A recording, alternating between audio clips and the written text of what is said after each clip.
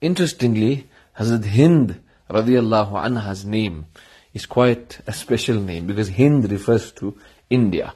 But why would they name their daughter, for example, when she was born, radiallahu anha, Hind, as something like from India? Because this is a common name amongst the Sahabiyat. There's about 14 Sahabiyat approximately, and one could research for more with the name Hind. Like al-Mu'mineen, Salama radiallahu anha, our mother, the blessed wife of Rasulullah sallallahu alayhi wa sallam, al-Mu'mineen, Salama's name was also Hind.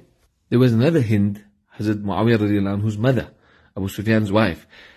She wasn't a Muslim at that time, or yet. Allah gave her hidayat later on, but interestingly, her 4 brothers participated in Badr.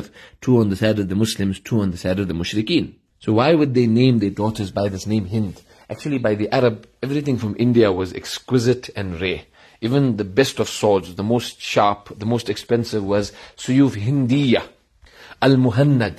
So what it would mean, this is a sort of a rhetoric expression to say that this woman is very beautiful or this child is very beautiful and exotic and special. So it refers to beauty and speciality being from India.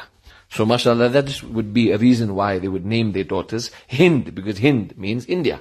And this is called isti'ara in the Arabic term, where you're equating something to something else by naming this exactly like that. So their mother's name was also Hazrat Hind radiallahu anha, the wife of Amr bin Jamuh radiallahu anhu.